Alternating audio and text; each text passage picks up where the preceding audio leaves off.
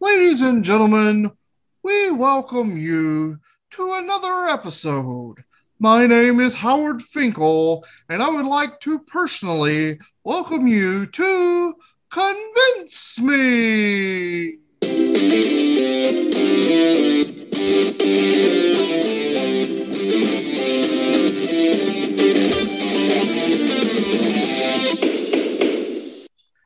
Thank you, Mr. Finkel, and welcome everybody to another episode of Convince Me. I am Andy Rutherford, joined as always, most of the time, by Mr. Brian Bennett, Mr. Casey Elrod. Gentlemen, how's it going?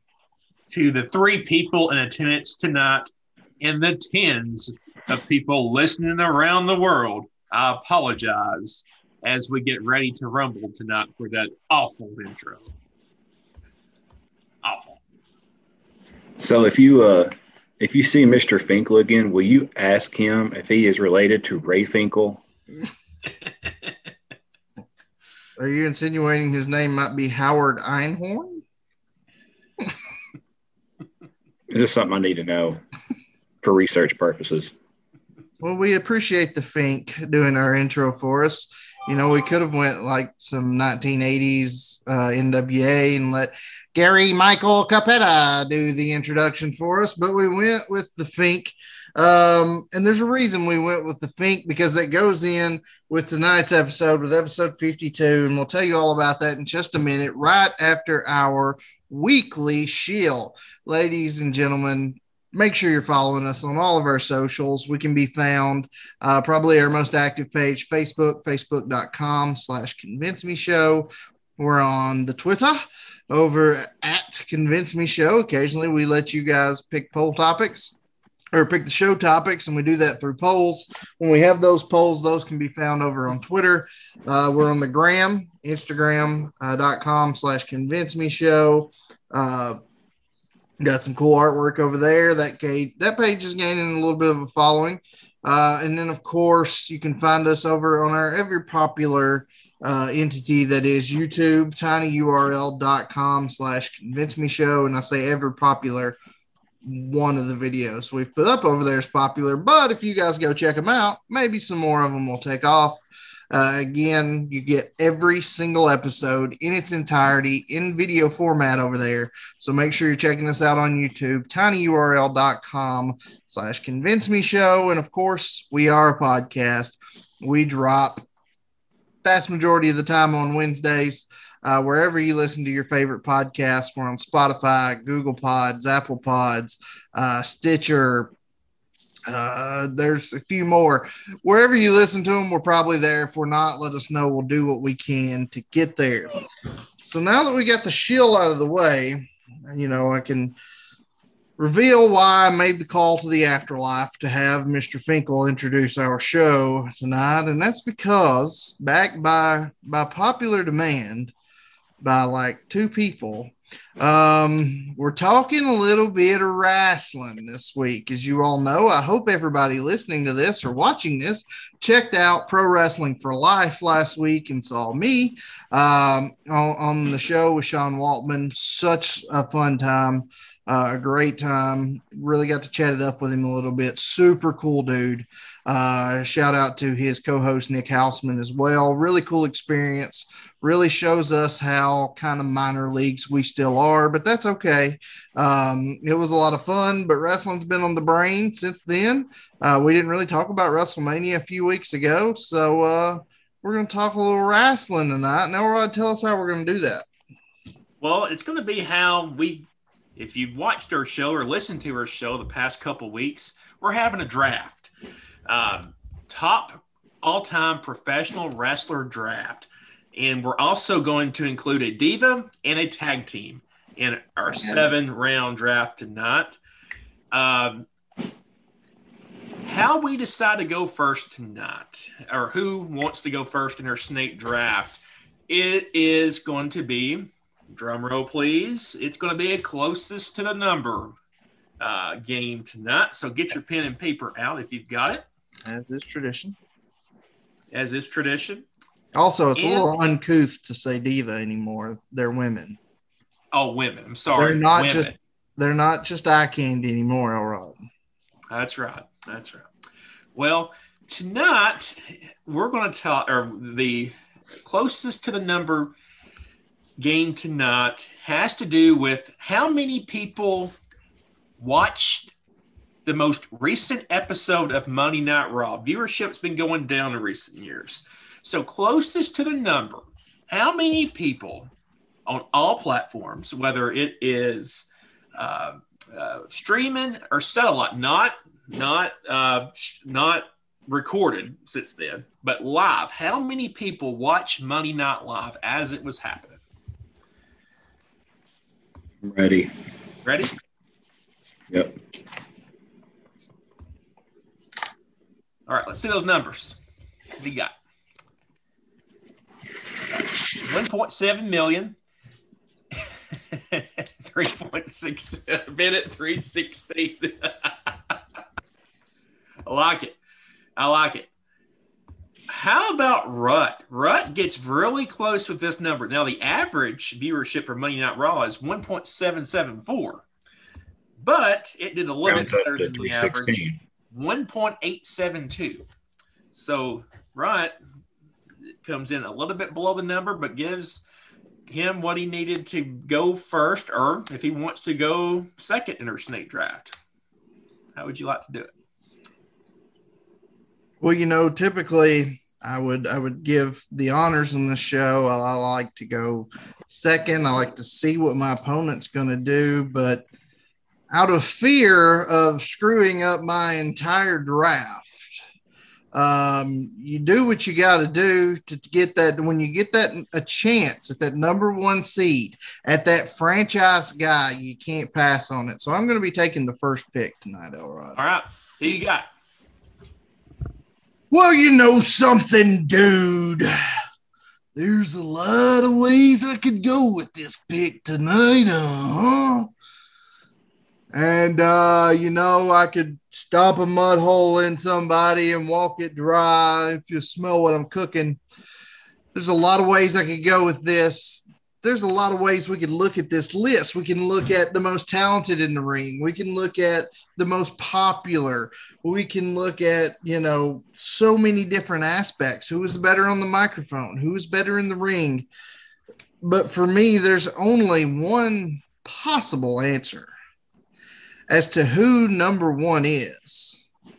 And that is the icon, the showstopper, the main event, Mr. WrestleMania himself, the two-time WWE Hall of Famer, the first ever Grand Slam champion. I'm going with the Heartbreak Kid, Shawn Michaels, to the shock and awe of absolutely no one. Here's the thing. When you ask anybody that knows anything about the professional wrestling business and you ask them who the best in-ring performer is, there's only two answers. Anybody that knows what they're talking about is going to give you. And they will say those two are 1 and 1A. 1A for me is Ric Flair, one of the greatest of all time, who I have zero doubt will be picked at some point in this draft tonight, so I won't go into his accolades. But the other name is consistently the Heartbreak Kid, Shawn Michaels. He revolutionized what wrestling was. He really came into stardom as part of the tag team, the Rockers, which were one of the first ever high-flying tag teams doing tag team moves off the top rope. It was a big deal. And then they split up.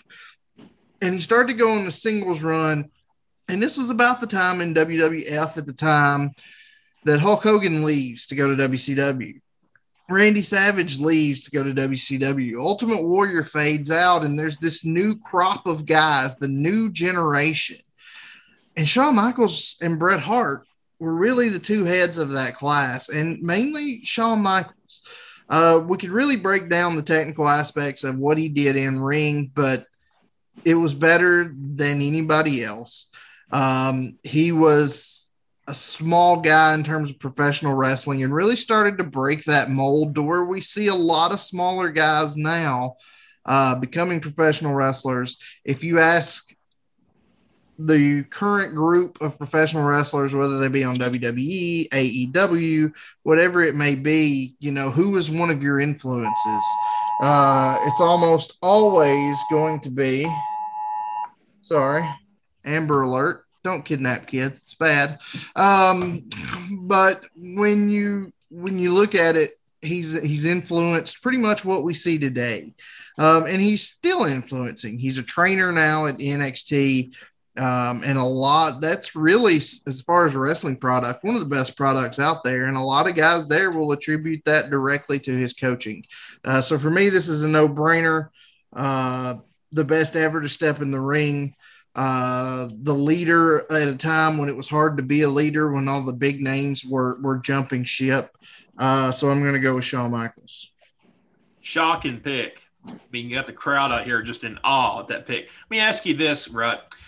Is there more in terms of professional sports and entertainment?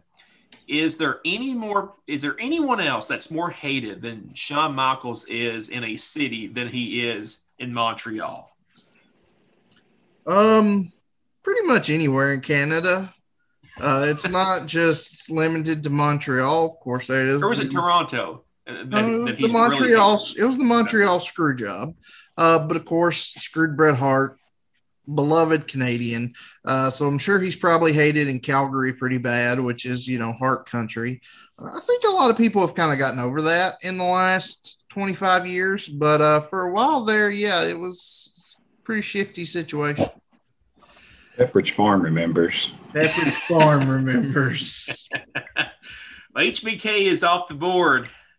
Bennett, you taking second? Well, if HBK's gone, I really don't have anything left to on my paper. I just had HBK 7 times. That's solid. That would have won with me. I mean, that would have won. But I'm not catering to Rudd. I got to cater to Elrod. So I'm thinking for my number 1 first overall pick for my squad here, I've got to go with somebody that has even less hair than I do. I'm going with the Texas Rattlesnake himself, Stone Cold Steve Austin. Now, Stone Cold, he was an active wrestler from 1989 all the way up to around 2003. And there during like the mid to late 90s, there was nobody that was more important to wrestling in the Attitude Era than Stone Cold. Before he was Stone Cold, he was known by a few other names. In WCW, he was Stunning Steve, 91 to 95. And then he switches over to then WWF, now known as WWE. And he drops the Stunning Steve and becomes Stone Cold Steve Austin. And it was a good move for him. His character absolutely took off. He's known as, you know, very brash, very vulgar. You know, he would drink the beer right there in the ring and everything like that. He was very anti-established against the man, which most of the time that man was Vince McMahon, and the fans absolutely loved it. They ate it up, you know. Nobody, I think, you know, if you look at it in wrestling as a whole, there's probably people that were as popular and maybe even maybe just as popular, but I don't think nobody has had a higher peak. Maybe people have had a similar peak, but definitely not a higher peak. You know, he was a very sound worker. He was a good worker, and he was very good on the mic, you know, especially coming up with the whole 316 slogan that he came with. I believe that was at King of the Ring, if I'm not mistaken, where he dropped that Austin 316 line that everybody knows and sold probably millions of T-shirts because of that. You know, if you look at Stone Cold, he had the charisma, he had the look going on. He was super, super highly marketable. And outside of that, though, he also had 19 championships as a 6-time WWF champion, 2-time Intercontinental champion, and 4-time tag team champion. Injuries did kind of derail his career there in '03, but he still even remains popular today, nearly 20 years later. And just for the sheer fact that he helped make wrestling so popular there in the 90s, and for the fact that his Stone Cold Stunner may quite possibly be the most imitated finishing move of all time. I know growing up, you go to the playground, somebody's getting a Stone Cold Stunner. You go into the boys' bathroom, somebody's getting a Stone Cold Stunner. Go into your house, somebody's getting a Stone Cold Stunner, you know. So just for all that, I mean, he's got to be my number one pick. Solid pick. Very solid pick. Love the pick. Love the pick. That so is. Let me cut you off there. Don't cut me off. Don't cut me off. So I took HBK with my first pick. The most solid pick that could possibly be made. Bennett takes Stone Cold with his first pick, and that will conclude the first round. And before we get into the second round, let's take a little bit of a breather, and let's hear a word from our podcast sponsor, because we don't have YouTube sponsors back yet, but we will get them eventually. But with that said, hang tight. Listen to a word from our great sponsor, and we will be right back. And we are back, Mr. Elrod. Who's up? We're going to keep it here with Bennett to make his second round selection. You went with Stone Cold Steve Austin with your first round selection, second overall. So who you got next? Well, now I'm going to take things a little bit darker. I started with Stone Cold. We're going to go back a little bit towards the grim side. We're going to go with the dead man, the Phenom, Undertaker. Undertaker was active from 1987 all the way up to here recently in 2020. He had a 1990 to 2020 30-year run in the WWE. So if you want to talk about longevity, Undertaker is the gold standard of longevity. He's the longest tenured WWF wrestler, just right at 30 years. He's a huge guy. He's 6'10", 300 pounds. And, of course, everybody knows The Undertaker. He had the persona of this ghastly, supernatural dead man, you know, the Phenom. But, you know, and especially, too, if you go back, like, on the YouTubes and watch his debut and, like, him walking out, like, people in the audience were, like, legit freaked out by this guy walking out. Like, it really blew people's minds. But he wasn't just, you know, a gimmick. Actually, he's a very, very great athlete for a big man. You know, just go back and look at some of his WrestleMania matches. They were some of the all-time best. You can watch him. He regularly would run and completely jump over the top rope, you know, into off the ring there, you know, onto somebody. You know, that's pretty athletic for a dude that's nearly 7 feet tall and weighs 300 pounds. I think Undertaker, I think of his WrestleMania streak, you know, 21 straight WrestleMania victories. That'll probably never, ever, ever be broken. That'll be an immortal feat that nobody else will come close to. Some of his achievements, he was a 4-time champion, 3-time heavyweight champion, 1-time hardcore champion, and 6-time tag team champion. Another great thing about The Undertaker is he probably has the best entrance of all time. It takes him about 45 minutes to get to the ring, and then the match could last 2 minutes. You'd be like, Undertaker with a 47-minute match, you know. But he was, uniquely enough, he was able to stay relevant over the 30 years. He was able to kind of rebrand his persona without staying too far away from who he was, which I've always found very interesting for him to stay relevant for that long. He's very, very loved by fans, and even more important than that is he's very, very, very well respected in the ring and outside the ring by his peers. So I think Undertaker is about as complete package as you can get. So that'll be my number 2 pick.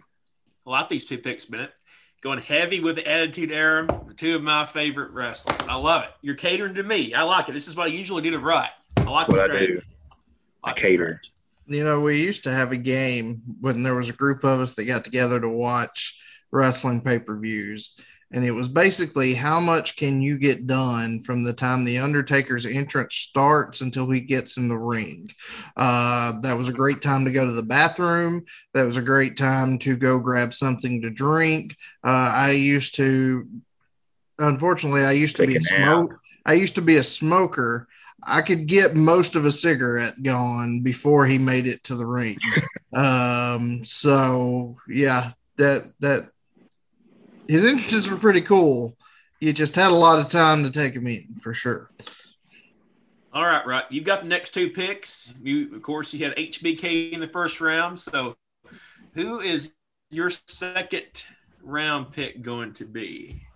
Well, I mentioned when I made my first pick that if you ask anybody that knows what they're talking about the best in-ring of all time, there's one of two answers. And the first answer was the one I picked at number one, the Heartbreak Kid, Shawn Michaels. So it would only make sense at number two here for me to go with that second one. And that second one is the Rolex wearing, diamond ring wearing, kiss stealing, wheeling dealing son of a gun. And he's having a hard time holding these alligators down. That is the Nature Boy. Woo! 16-time heavyweight champion of the world, Ric Flair. Ric Flair in the 80s was really on WWF television. You had Hulk Hogan, you had Hulkamania running wild, and that's what a lot of younger people were watching. But there was another wrestling product, Jim Crockett Promotions, the NWA, in the 80s, which eventually became WCW, had this guy with his platinum blonde hair cutting these insane interviews and really traveling the world, stealing the show every night in the ring, going for an hour Broadway, which in wrestling term means it was an hour time limit draw a vast majority of nights. And he really started this whole thing. There's always been that section of wrestling fans that will cheer the bad guy. That's just what they are. But Ric Flair was really one of those first just absolutely polarizing figures where half the people absolutely hated this man, which he was a heel. He was a bad guy. They were supposed to hate him. My mother, God rest her soul, could not stand Ric Flair. She hated him. But then you had this other part of the audience, the younger guys that really wanted to be Ric Flair. You had a lot of the women that really wanted to be with Ric Flair. And to be completely, he did it in the ring, and he also on the microphone, maybe the greatest of all time. Some of the greatest interviews with the passion and the innuendos he would throw in there, which in the 80s was not something that happened all the time. This is well before the Attitude Era. And, telling he was the leader of the Four Horsemen, and they would tell the ladies on Saturday morning television, on their weekly television, we're going to be in Baltimore tonight at the Marriott Hotel out by the airport, all women ages 18 to 38. And that was legit. They were at the Marriott by the airport, and had a lot of female visitors between the ages of 18 and 38.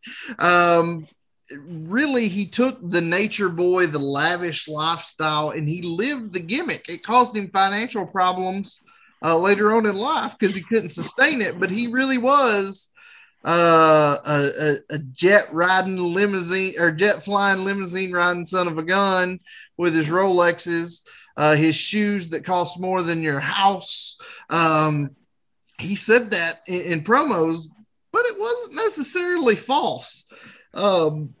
And you just add that up. You add that on top of how great he was in the ring.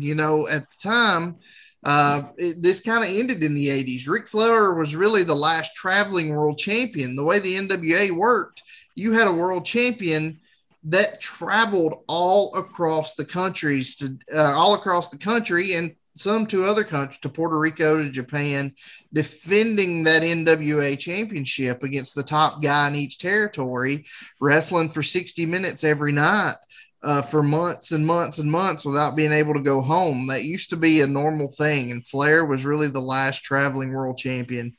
One of the two best ever to do it in the ring, one of, if not the best to do it on the mic. And it wasn't a gimmick. It wasn't a character.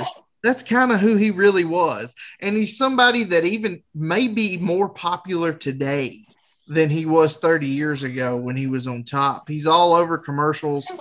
He's all in locker rooms of different NFL teams and college teams giving pep talks.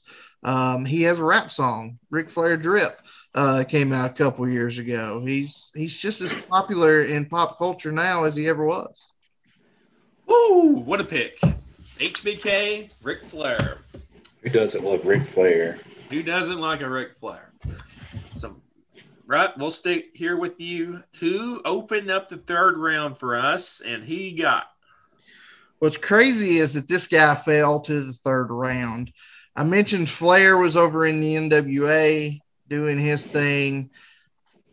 But in the 80s, when you talk about wrestling, more people are going to talk about somebody. It's somebody we've done a whole entire show on. Quite possibly the most popular wrestler across the world of all time. And that is, at the time, the immortal, the red and yellow, Hulk Hogan. In the 80s, Hulk Hogan was pop culture. The popularity of wrestling in the 80s, here's the thing. We're coming out of a pandemic. One of the first events to allow fans back in this past year was WrestleMania a couple months ago in Tampa. Now, they didn't fill the stadium, but they still sold about 40,000 tickets. WrestleMania was built on the back of Hulk Hogan. Hulk Hogan headlined the first 9 WrestleManias before he left WWE. He was in the main event of the first 8. He was not in the main event of WrestleMania 4. So 8 of the first 9 WrestleManias, he was in the main event, which is just insane to talk about. And a lot of folks, when you say pro wrestling, even if they don't watch wrestling, they think about Hulk Hogan. We've discussed in another episode on the show, he's probably the best baby face of all time, the best good guy of all time, telling kids to eat their vitamins and say their prayers. And he's also transitioned in the 90s, when that was kind of getting stale, to being one of the best bad guys of all time. Now, he's had some legal troubles and some PR troubles in the last handful of years, but Hulk Hogan is still very, very much a popular name when people think of wrestling. And we look at people like The Rock, who is obviously the biggest movie star in the world right now. We look at how popular Stone Cold Steve Austin was in the 90s, and those guys were. But still, in my opinion, and it could be debated, but it's in a lot of people's opinion too, the most popular wrestler of all time, at least in the modern era, is definitely Hulk Hogan. That's who I'm taking with my third pick. Getting Hulk Hogan at overall number 5. That's surprising that he fell to 5. Value pick. pick. Top 3. So surprised as y'all are. Great value pick. Great value pick. All right, Ben, you've got the next 2 picks. To recap your first 2 selections, you went with Stone Cold Steve Austin at 1. Then you had the Dead Man with your second pick. So your third round pick, who you got? Well, I'm in a little bit of a pickle because my number 3 guy was Hogan. Mm-hmm. And then another one of my guys that I had high up, Ric Flair, took as well. So I'm down 2 picks that I had. But, I'm thinking there's been a lot of good talent over the years. A lot of these guys were good at this, good at that. So a lot of times it's really hard to separate, one guy that sticks out from the crowd. But one thing we know is true is the cream rise to the top. Oh, yeah. I'm going to go my number 3 pick with the Macho Man, Randy Savage. Oh, yeah. He was active from 1973 all the way through 2004. Side note, he almost had a MLB career, but decided to go with wrestling instead of baseball. So I thought that's pretty crazy. I think he was with the Cincinnati Reds in their organization, but decided to not play baseball. Figured he'd give the wrestling thing a shot, and it turned out pretty good for him. He was in the WWF from 1985 through 1994. Then he jumped over to WCW and was there from 94 into 2000. Vince McMahon, who it's no secret that Macho Man Randy Savage and Vince McMahon kind of had a very long time, kind of a strained relationship. But Vince McMahon said that the Macho Man Randy Savage is one of wrestling's all-time greats. I think even people that don't know anything about wrestling know about the Macho Man, known for his deep, raspy voice, the flamboyant costumes, come out to the pomp and circumstance. He had the sunglasses, which may be the coolest sunglasses in wrestling history. There's another guy up there too. And of course, everybody knows Macho Man for his, oh yeah. Everybody knows the, oh yeah. But other than just that, he's one of wrestling's most intense and skilled wrestlers in the ring and also on the mic. Go back and look at some of the promos that Macho Man would cut there, and you would just be sitting in your chair and you feel like you just drank like 4 Red Bulls just because the intensity and the energy that he brought just by talking into the mic. And even inside the ring too, he's a very, very gifted wrestler, very technical wrestler, very athletic wrestler.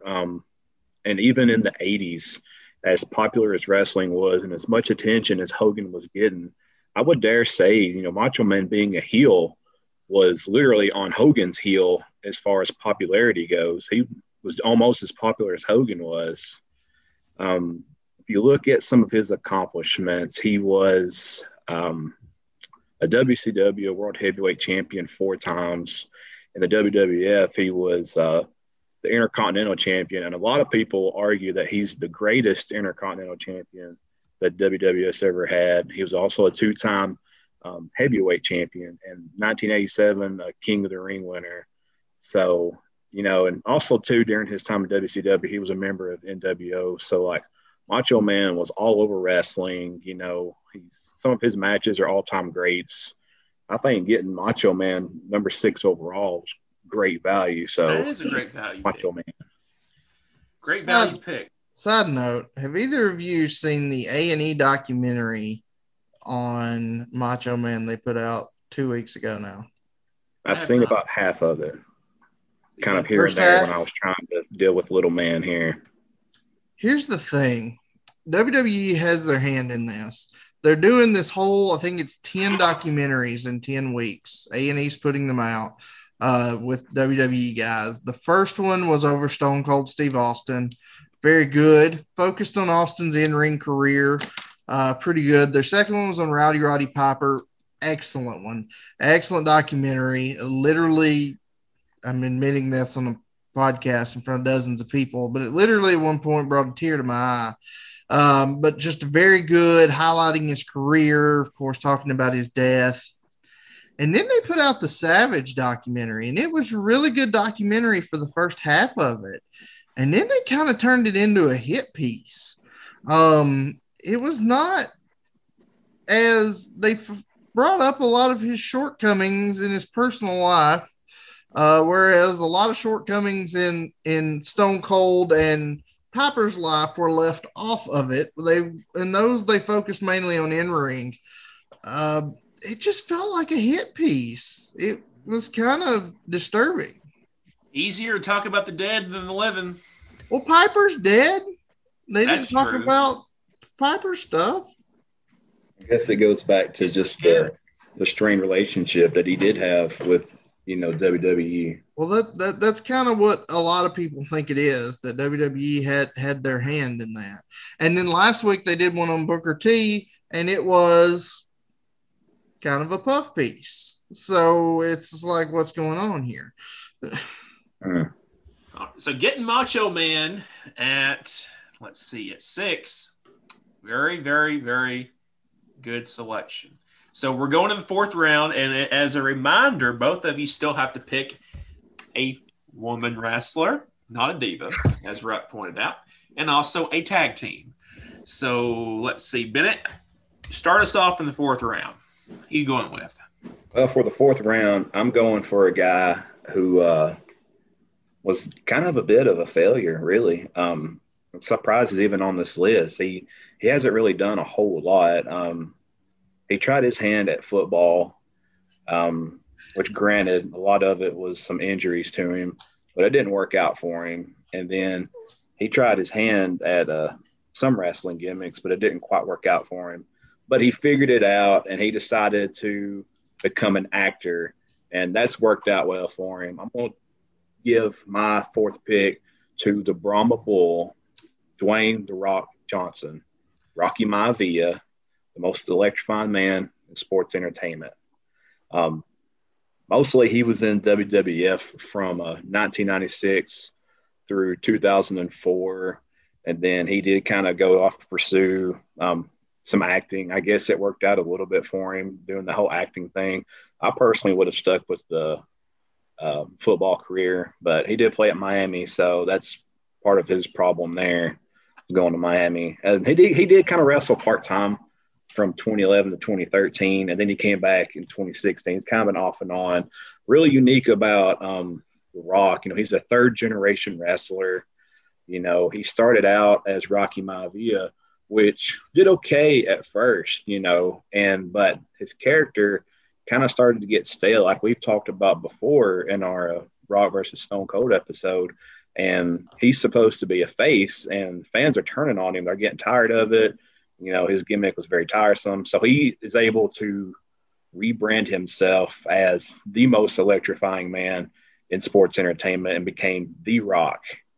And when he did this, he became one of the biggest superstars in the Attitude Era and one of the biggest superstars of all time. He inside the ring, he had some pretty decent skills. I never really cared a whole lot for his finishing moves, but I do think he took some really great bumps. But what he's really known for is his mic skills. Up there with the best. I'm up there with Ric Flair as far as mic skills, I think. Very, very charismatic, very cocky, great trash talker, and he had some really, really catchy sayings. When it's all said and done, he was a 10-time world champion, 2-time intercontinental champion, and a 5-time tag team champion. So, and any time that you hear The Rock's music come on, the whole arena would just completely light up, and you can feel the electricity. It's pretty special. So The Rock was just able to bring an element to himself and really market himself probably better than anybody ever has. So I'm going to have to go with The Rock. Good gosh, but I just looked at this list here on the big board. You got Stone Cold Steve Austin, The Undertaker, and The Rock. Bennett is stacked for some WWF mid to late 90s. I love it.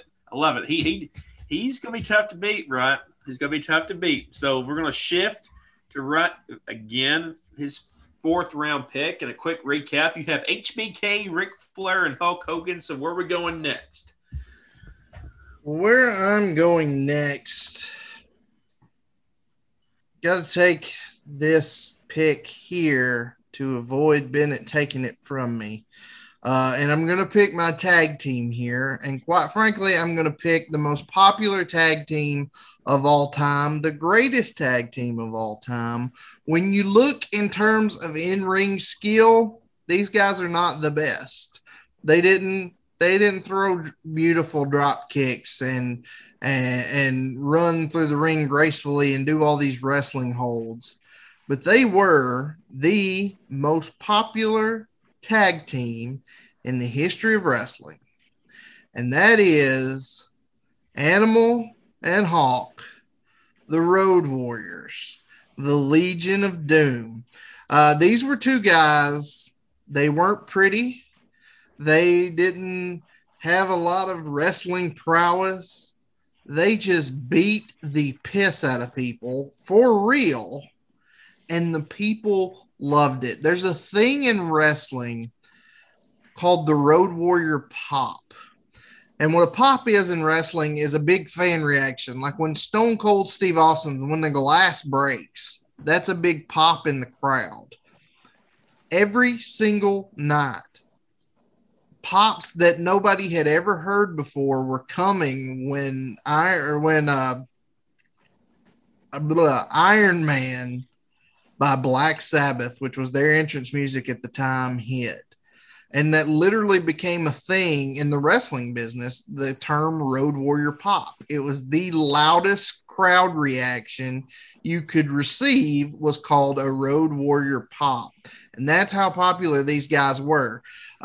They were thrown together in the 80s in, I believe, Georgia Championship Wrestling before Jim Crockett Promotions. I may be wrong on that. But these were two Minnesota guys that just came out and just dominated people and literally they were a little stiff, especially on job guys. And they, it looked like they were just beating people to death because they were.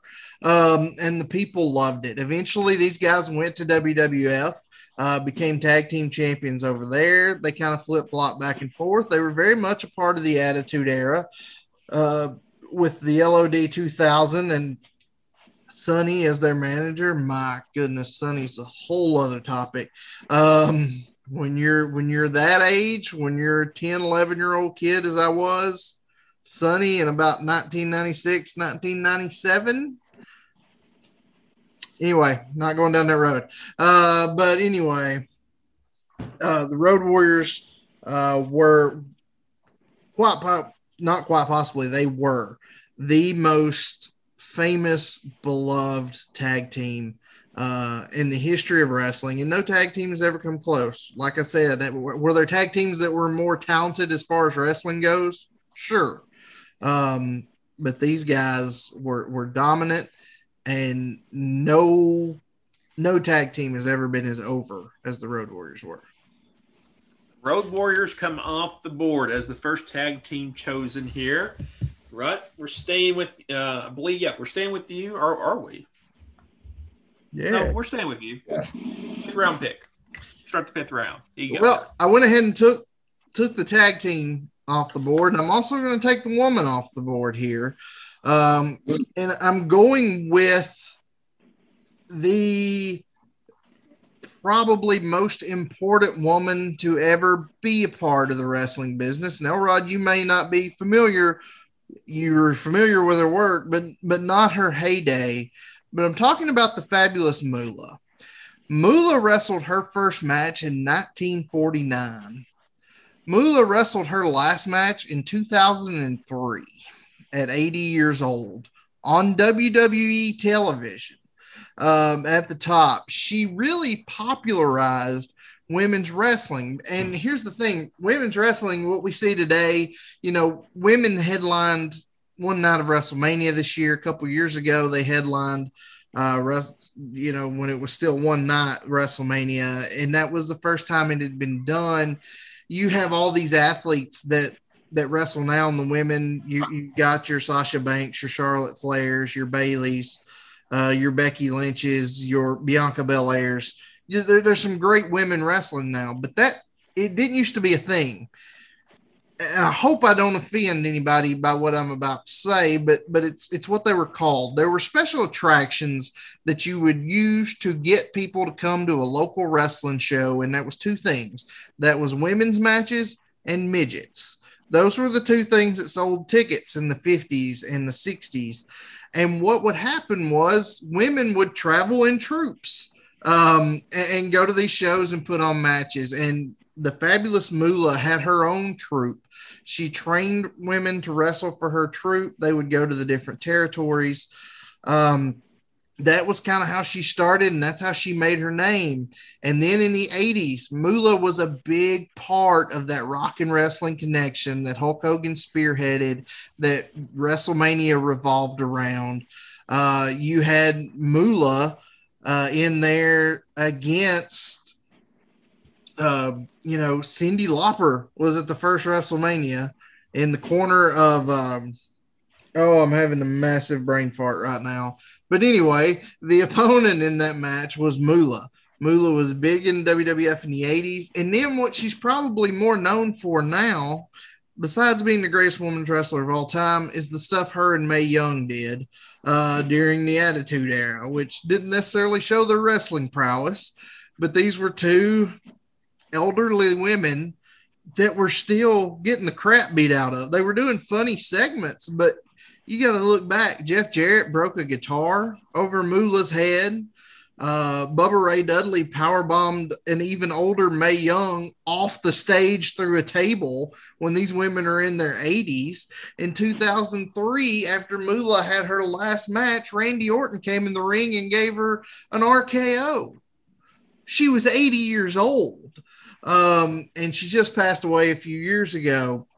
And there's a lot of things that came out that were negative about her after she passed, and really none of those claims have been substantiated. Maybe it happened, maybe it didn't, but when we're just looking at her in-ring career, she's not only the first popular women's wrestler, she's not only the one that revolutionized it, she did it for 54 years, which is insane to think about. So to me, the greatest women's wrestler of all time, the one who paved the way for women to be able to main event WrestleMania nowadays, was the fabulous Moolah.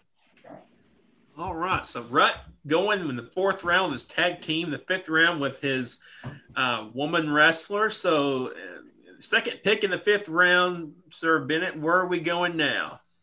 Where we're going is we're heading up north to Canada, and I'm going to take one Mr. Bret Hart. Ooh. Bret Hart, his most active years was 1978 through 2000. Bret Hart is a second-generation wrestler. He's part of the Hart wrestling family, which there's a long, long list of wrestlers that have come from this Hart family. His dad, Stu Hart, had, I believe, 8 sons, which he trained all of them. And a couple of them actually found a little bit of success in it, and that was Bret Hart and his brother Owen Hart. When you think about Bret Hart, first thing I think of is he is one of, if not the best technical wrestlers of all time. He really brought, that into the forefront of him being very technical about his moves, and just everything was pinpoint and very skilled. He was in the WWF in the 80s and 90s. He was super popular. He was on The Simpsons. You know that you have made it in the world if you've been on The Simpsons. After the Montreal Screwjob, he left WWF and joined WCW, where he was there from 97 until 2000, where he had to hang up the boots. He headlined 3 WrestleManias while he was in WWF. And for his total wrestling career, he's held 32 championships, 17 of those between WWF and WCW. He was a 5-time world heavyweight champion, a 2-time WCW world heavyweight champion. Really, really interesting fact about Bret Hart is he held championships in 5 different decades, from the 70s all the way up through the 2010. So for me, he had the look too. He had the long hair. He had the pink and black, which went with the Hitman. That was his whole persona as a Hitman. I must be a sucker for sunglasses, because if Macho Man is 1 with the coolest sunglasses, Bret Hart is 1A with the sunglasses. So for me, Bret Hart, he's the best there is, the best there was, the best there ever will be, and he's my number 5 pick. Like it. Bret Hart. Still going very heavy 90s. I like it, though. I like it. So open us up and bring us your first 6th-round pick. Bennett, who's it going to be? We're actually, funny enough, we're actually going to stay right up here in Canada for my my 6th pick. I'm going to go ahead and take my female wrestler off the board, and that is one fitness model turned WWE diva, Trish Stratus, who wrestled from 2000 to 2006. Thing about Trish Stratus is she really broke that barrier that you had of the female talent that was supposed to just stand on the side of the ring and look good. You know, you're just a pretty face, you know, you're just supposed to stand there and be the eye candy while the men go out there and wrestle. Well, she proved that you could be, you know, a fitness model, a blonde bombshell, and you could also go out there and kick butt. She was a record-setting 7-time women's champion. And, you know, she could compete with the best of them. Look at Trish, you know, of course there was, like Rut talked about, Fabulous Moolah. That's a good pick. You know, she really laid down that foundation. And I think to kind of go hand in hand with it, Trish Stratus kind of laid down that foundation for the new era of wrestlers, you know, from the 2000s until today. She really served as inspiration for a lot of former WWE women's talent and also a lot of current women's talent, you know, that proved that you could do both. You could have the looks and you could also wrestle. So for me, got to go with Trish Stratus. Trish Stratus. All right. Let's see. Right back to you. You've had your tag team. You picked your lady. You've got HBK, Ric Flair, and Hulk Hogan. So who's going to be your 6th-round pick? What state do we live in, gentlemen? Tennessee. The great state of Tennessee. And I talked earlier about the territories, how the NWA World Champion would go around to different territories.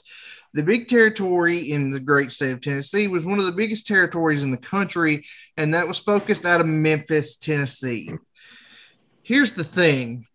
Memphis, Tennessee, wrestling in the 60s, the 70s, the 80s, the Mid-South Coliseum used to sell out every week, every Monday night. Over 10,000 people went to the Mid-South Coliseum every Monday night in Memphis, Tennessee to watch wrestling. And who did they go to see?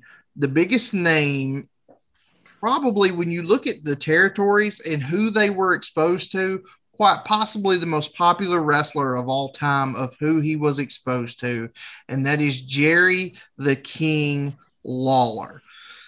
Jerry Lawler has held more championships than any professional wrestler in history. Not only in Memphis, even on a national scale. He was an AWA world champion. And this was all before he went to WWE, became one of the greatest color commentators of all time, talking about puppies and whatnot. But what a lot of people don't realize, Jerry Lawler in Memphis, this is legitimate. This is not puffery. This is true. There was a long standing before he died, which obviously adds value to a name. There was a question as to who was the more popular king in Memphis between Jerry Lawler and Elvis, and that's legitimate. Across the world, obviously Elvis was more popular, but in Memphis, Jerry Lawler was just as big a name as Elvis. And that even went through 2 years and years later. In 1999, Jerry Lawler ran for mayor of Memphis. Had no idea what he was doing as far as politics. There were 15 names on the ballot for mayor that year. Jerry Lawler finished third, based almost purely off his name. Here's the thing. If you go back and look at television numbers, Memphis wrestling, the television station didn't go very far. It made it about as far east as Jackson, Tennessee.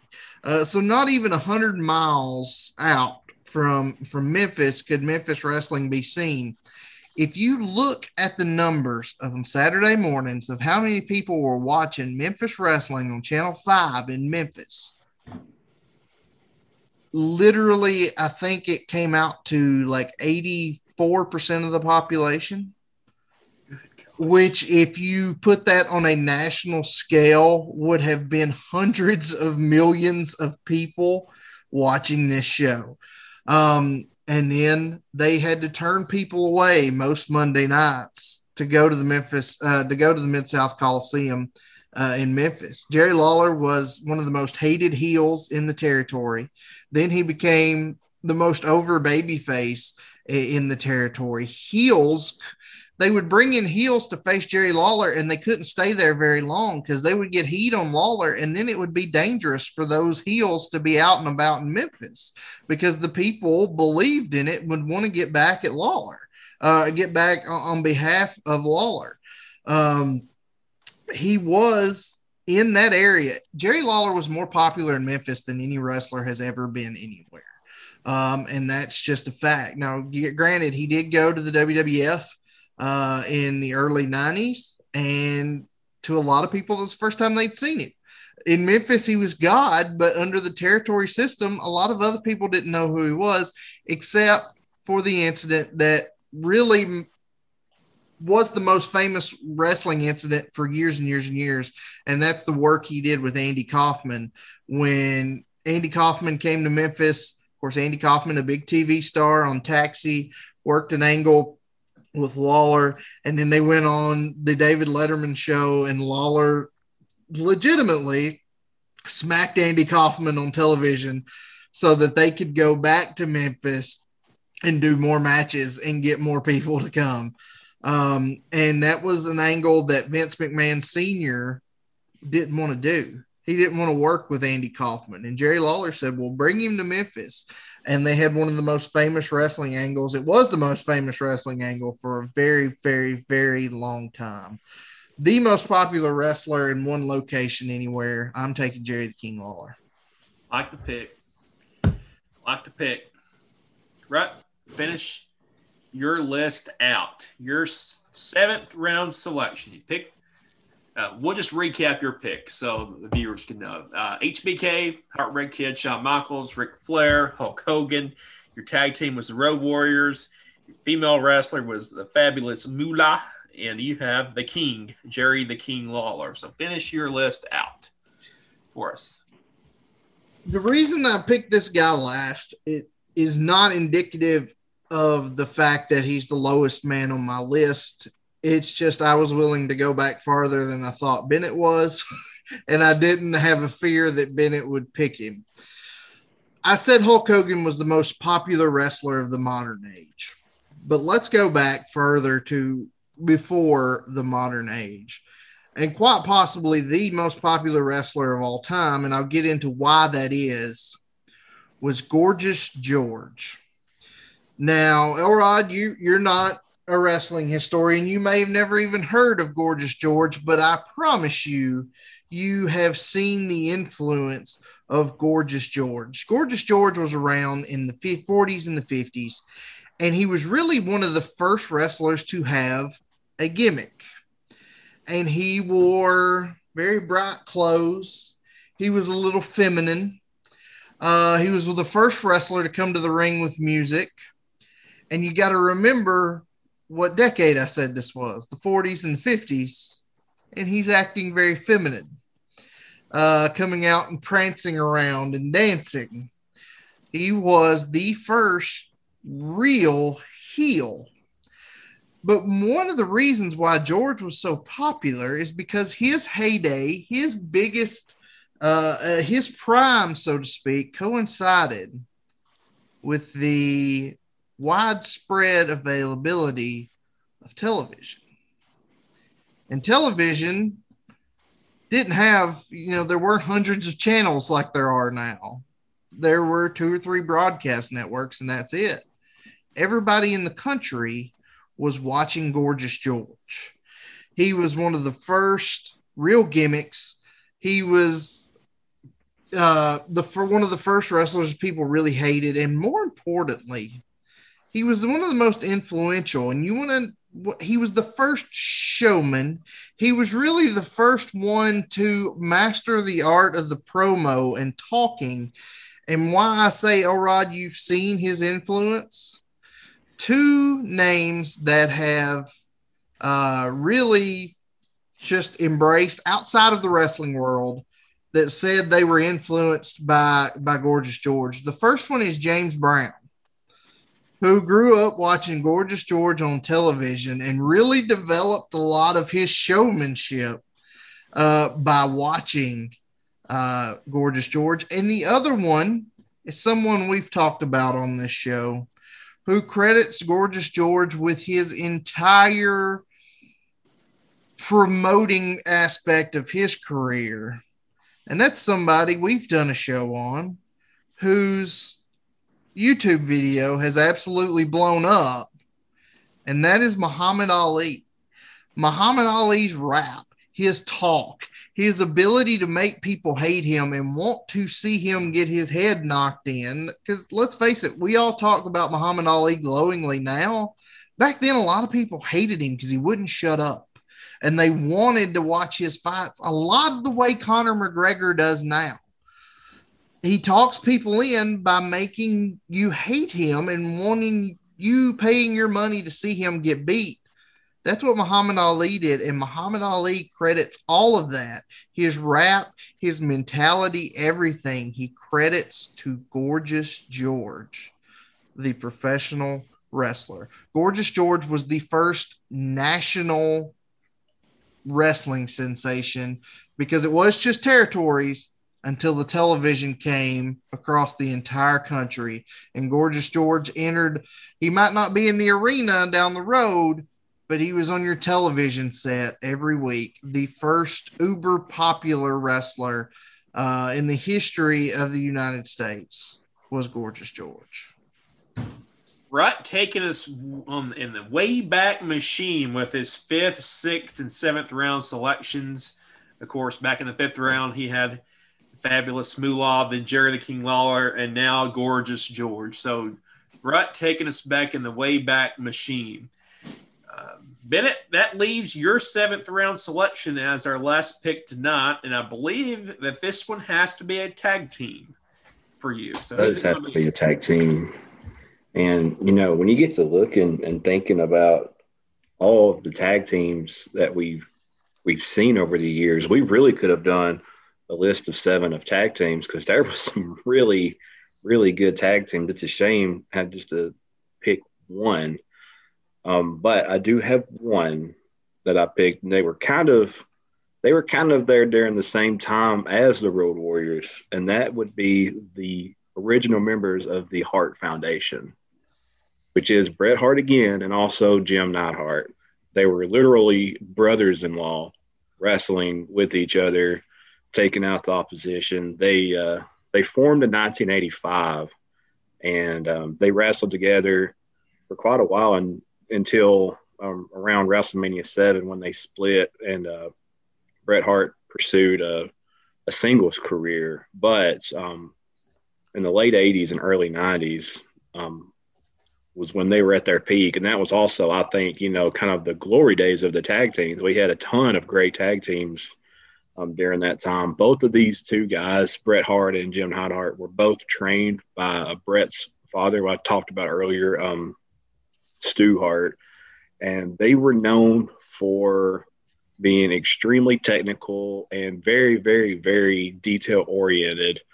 I know Rut said, you know, that there was people that were better technicians in the ring than the Road Warriors, and I think Hart Foundation is definitely one of them. And one thing with them that I found very interesting is, you know, since they did kind of have that bloodline, you know, they worked very, very well together. You had Neidhart, who was like the power. He was the strength of the two. And Bret Hart was the technician of the two. And you put them two together, and it was like perfect harmony. They were destined to be partners with each other, and they were 2-time tag team champions. So It's a tough choice of the great ones we've had, but I think that the Hart Foundation just sticks out to me. So I'm going to take them with my tag team. Gladly take them with my tag team. I like it. I like that pick. One of the Bret coolest. Hart and the Hart Foundation. I will say that the Hart Foundation, one of my favorite tag team finishing moves ever, with the Heart Attack. Granted, the Doomsday Device with the Road Warriors, probably my favorite, but the Heart Attack was also a really cool move too. I might be burying myself, but with the Road Warriors, little me being, 4, 5, 6 years old, you see the Road Warriors come out, and they're big, imposing bodies anyways, and they've got the face paint on, they've got the shoulder pads with the spikes on them, and they're just going out and just wailing on people. That's pretty cool for a little kid. Yeah. You wanted to get those spiky shoulder pads like they had. Never did get them though, but maybe one day. Well, that will wrap up round 7. What I want to do before I go into who I believe should be the winner tonight is go over some people that didn't make the cut in our draft tonight. People that some might consider to be snubs. These are people that were left off the list that when you look at other lists, sometimes they find their way into others' top 10. Ultimate Warrior. Yeah. Ricky Steamboat, Jake the Snake, Mick Foley, Ted DiBiase, Dusty Rhodes, Andre the Giant, John Cena, Edge, Kurt Angle, Chris Jericho, Triple H, Sting. Are Roddy you just Piper. reading off somebody else's list and saying, No, you guys didn't pick these guys? I've been studying a little That bit. doesn't mean you didn't steal it from somebody else's list. You could have wrote it down. This is a list a of lot of other those people guys that have were been on our in other radar. top 10 list. It's not just from one list. A lot of China- those guys were probably on me and Rut's radar, except probably Cena and Ultimate Warrior. I don't think either one of us had them. I will say this: my alternate pick had Bennett chose one of my people. Well, he did choose a couple. I had Stone Cold and Taker for obvious reasons, but I knew as late as I planned on taking them, I probably wouldn't get them. But the one on my list that you just named that I didn't pick was Andre the Giant. Here's my thing on Ultimate Warrior. If you want to talk about who looks like a pro wrestler, Ultimate Warrior. You want to talk about who has great promos, we're not talking about him. You want to talk about somebody who's great in the ring, we're not talking about him. If you want to talk about somebody that was a grade A douchebag, we can talk about him all you want. I don't mean to be disrespectful, especially to someone that's no longer with us. But from everything I've heard, not necessarily the nicest guy, and really he was just a body. Now, granted, he was a heck of a body. He had to look like nobody's business, but that's about all he had.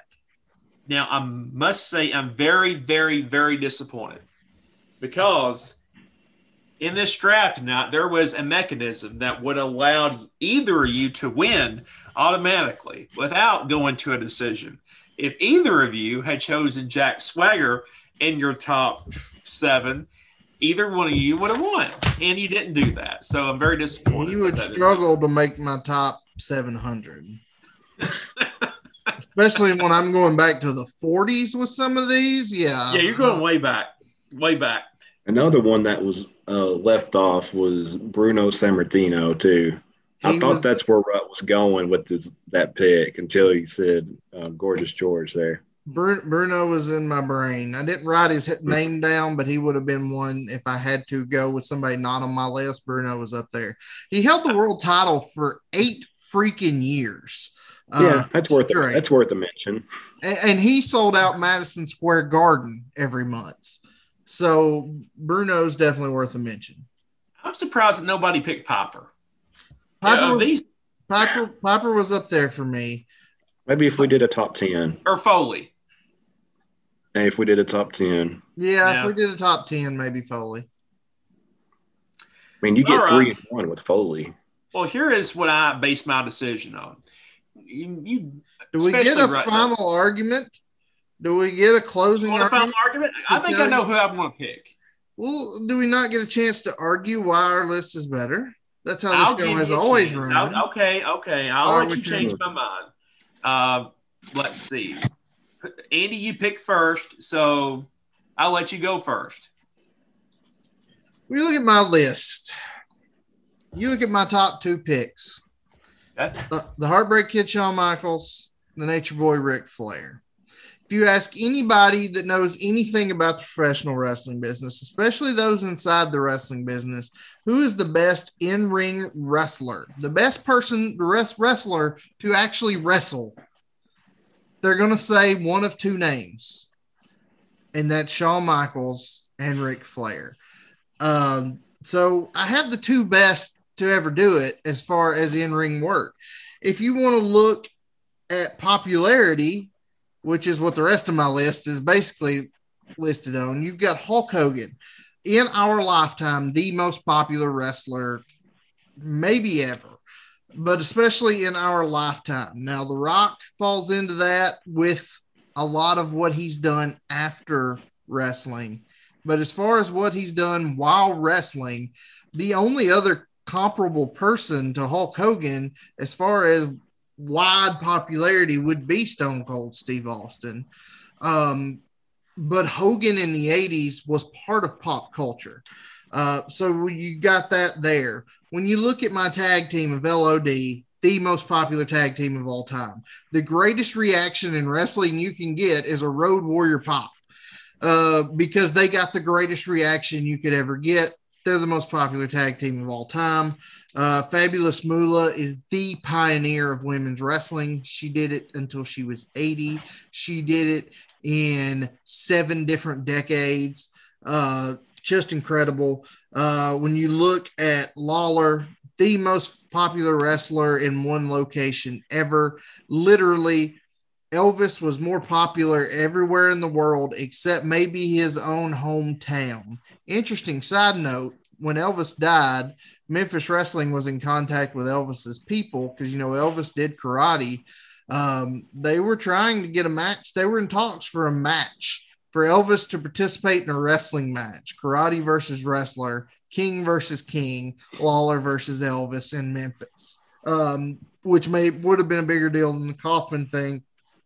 And then Gorgeous George, the first wrestling superstar, the first person that non-wrestling people saw and were drawn into, and somebody that's influenced. It can still be seen today, 70, 80 years later. So the 2 best to ever do it, and then the most popular ones to ever do it. That's my list. I got you. Bennett, take us home. Why is your list better than his? There's a few things you look for when you want to go with a wrestler that has a complete package. And with my list, I'm trying to put together a complete package. So you want somebody with great mic skills. Obviously, The Rock comes to mind and Stone Cold comes to mind. You want somebody who was very charismatic, very popular. Again, you've got Stone Cold and The Rock. Nobody was bigger in the 90s and 2000s than those 2 guys. You want to look at longevity. Undertaker, like I said, 30 years with the WWF, the longest tenured wrestler in WWF history. You want your guys or women to be very technical in the ring. Look no further than Macho Man and Bret Hart, and to a further extent, the Hart Foundation, very, very technical in the ring. You want them to have the looks. And I've got a wide array of looks. I've got The Undertaker, the big, intimidating, imposing phenom there. I've got Macho Man with his flamboyant sunglasses and the outfits that he wore.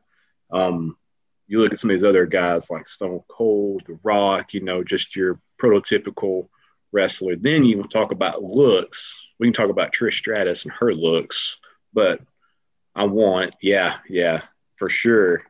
You want guys that can cut a good promo, again, great guys on the mic. All these guys I have, Stone Cold, The Undertaker, Macho Man, The Rock, Bret Hart, all of them were great on the mic to cut promos, especially Macho Man and The Rock. And you want somebody who is going to be a pioneer, somebody that's going to pave the way. And I think that's exactly what Trish Stratus did too for today's quote unquote divas that we have today. She kind of laid down that foundation for them. So I think I've done pretty good as far as amassing my squad for a complete package of wrestlers. I'll go on record and say I like both of these lists. I'm going to start off by talking about Andy's for a second. I mean, the fact that you've got HBK, Ric Flair, and Hulk Hogan, you could make a solid argument for any of these three being a top overall selection. A person can make the argument. And if you look at Bennett's top three, you got Stone Cold, the Dead Man, the Undertaker, and Macho Man. That's also a very solid first three selections. Andy, he had the Road Warriors in the back part of his draft. He took us way back, and I'll be honest with you, I've never even heard of Gorgeous George before you talked about it. Now that shows my limited wrestling, I guess, history that I know of. I like the Lawler pick. I did have to Google the Fabulous Moolah, but I do remember seeing her face, not really necessarily her name, but her face. I remember.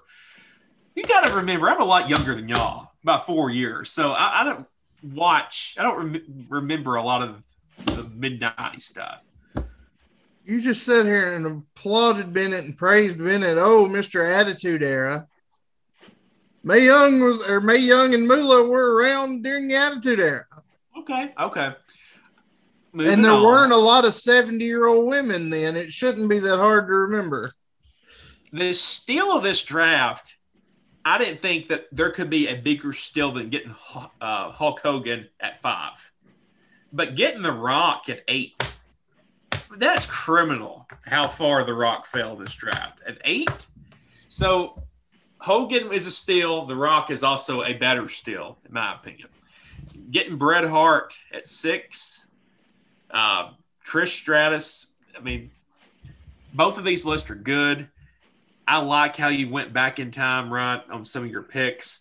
But when you have Stone Cold, The Undertaker, Macho Man, The Rock, Bret Hart, Trish Stratusfaction, and you've got the Hart Foundation, tonight's victory belongs to Bennett. Bennett has the better draft, in my humble opinion. Others may disagree. But tonight, Bennett has convinced me of his list and his draft. We got controversy tonight, boys. Controversy tonight. Woo! I got to be honest. This is the convince me screw job. Yeah, it really is. But it was an expected one because here's the thing. I knew I could go Fabulous Moolah. And granted, I thought you would remember her. I gave you too much credit, which doesn't happen often. But I thought you would remember her stuff from the Attitude Era. I didn't think that would hit as close to home with you. Probably didn't. Lawler. You know Lawler is a color commentator. You don't know Lawler as a wrestler. But I knew that would be a miss with you. I picked it anyway because if I was making a legitimate list, that would have been a pick. Gorgeous George, I would have bet money that you had no idea who that was, and I would be raking in right now. You would. But again, I didn't think that would hit home with you.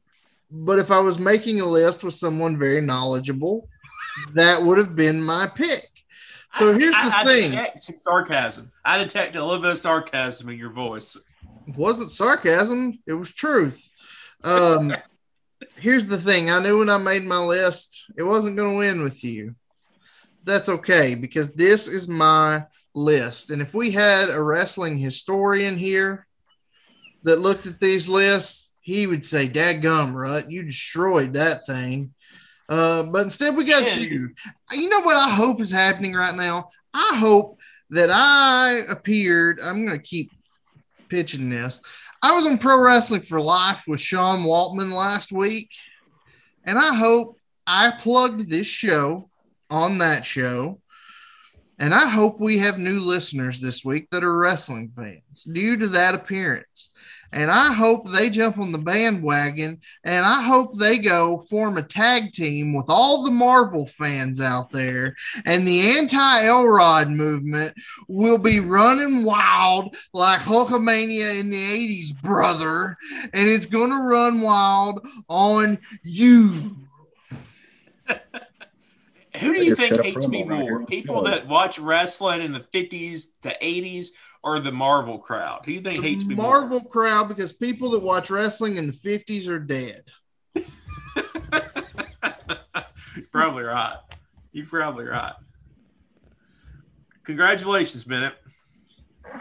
Thanks. You know, obviously mine's heavy with the Attitude Era, but that's what I knew best. No Eric Bischoff either. What the crap, guys? Come on. No Bischoff, no Swagger. He wasn't a wrestler. Didn't want to win. Got to play to win. If I was going to pick promoters, I'd have picked Vince McMahon. If we're doing an all promoters list, I'll pick Vince McMahon and win. But I didn't. Because, you know, I picked the best to ever do it like I did at number one, but that still wasn't good enough for you. Well, it's like it's like letting a dog catcher judge a dog show. If they got some dog catcher from backwoods Tennessee to go judge the Westminster Dog Show, well, he knows a thing or two about dogs, but can he really properly judge them? This is brutal. So. This is brutal. He's comparing me to a dog catcher in like a small county in Tennessee. There's nothing wrong with dog catchers. They just don't judge the Westminster Dog Show. He's a little bit butthurt, Bennett. A little bit butthurt that him and his boy HBK didn't win tonight. As usual. Hopefully, after the screw job we just had, Rut doesn't abandon and join another podcast. How about Bret Hart finally giving some justice to HBK? How about that? That happened tonight. Finally getting justice. Well, ladies and gentlemen, Elrod screwed Elrod tonight, but that's okay. Screw job has happened. And it is what it is. I expected this. I knew with my names I had on my list, I was not going to win. But you know what? The best doesn't always win.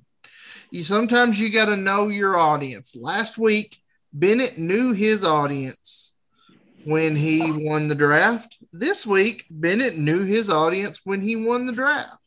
To me, this wasn't about winning. To me, this was about being the best. And if being the best doesn't win, then so be it. But that's okay. Congratulations to Mr. Bennett, who had a solid list. I will not disparage anybody's name on his list, even if he does have 3 Canadians on it. It was still, I'm just kidding to our one, maybe 2 people in Canada that have listened to this show. I almost said he had 4, but really he only had 2 because technically Neidhart was not Canadian. He just married Canadian, and Bret Hart's on his list twice. So really just Bret and Trish. But anyway, my list is, as Hulk Hogan's mantra when he first came to WCW, American made. But anyway, that'll do it for episode 52 of Convince Me. We will be back next week with something good, something entertaining. Gentlemen, any parting thoughts?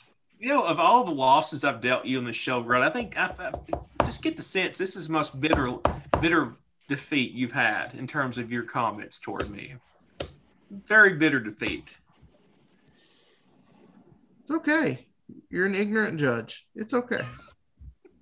I didn't expect to win, and that's fine. Bennett, parting words? Yeah, I'm going to say that here tonight, my list is the best there is, the best there was, and the best there ever will be. Oh, yeah. because that's the bottom line. I like it. Solid. Rush. This show was Rush back next week. We'll see you then. Until then, you want to know what next week's show is? Check the socials, Facebook, Twitter, Instagram. Go follow us on YouTube. Leave us wherever it's YouTube, whatever platform you listen to. Leave us a comment. Leave us a 5-star review. Those things really help us. Until next week, for Mr. Bennett, for Mr. Elrod, I am Rut. This has been Convince Me. Peace.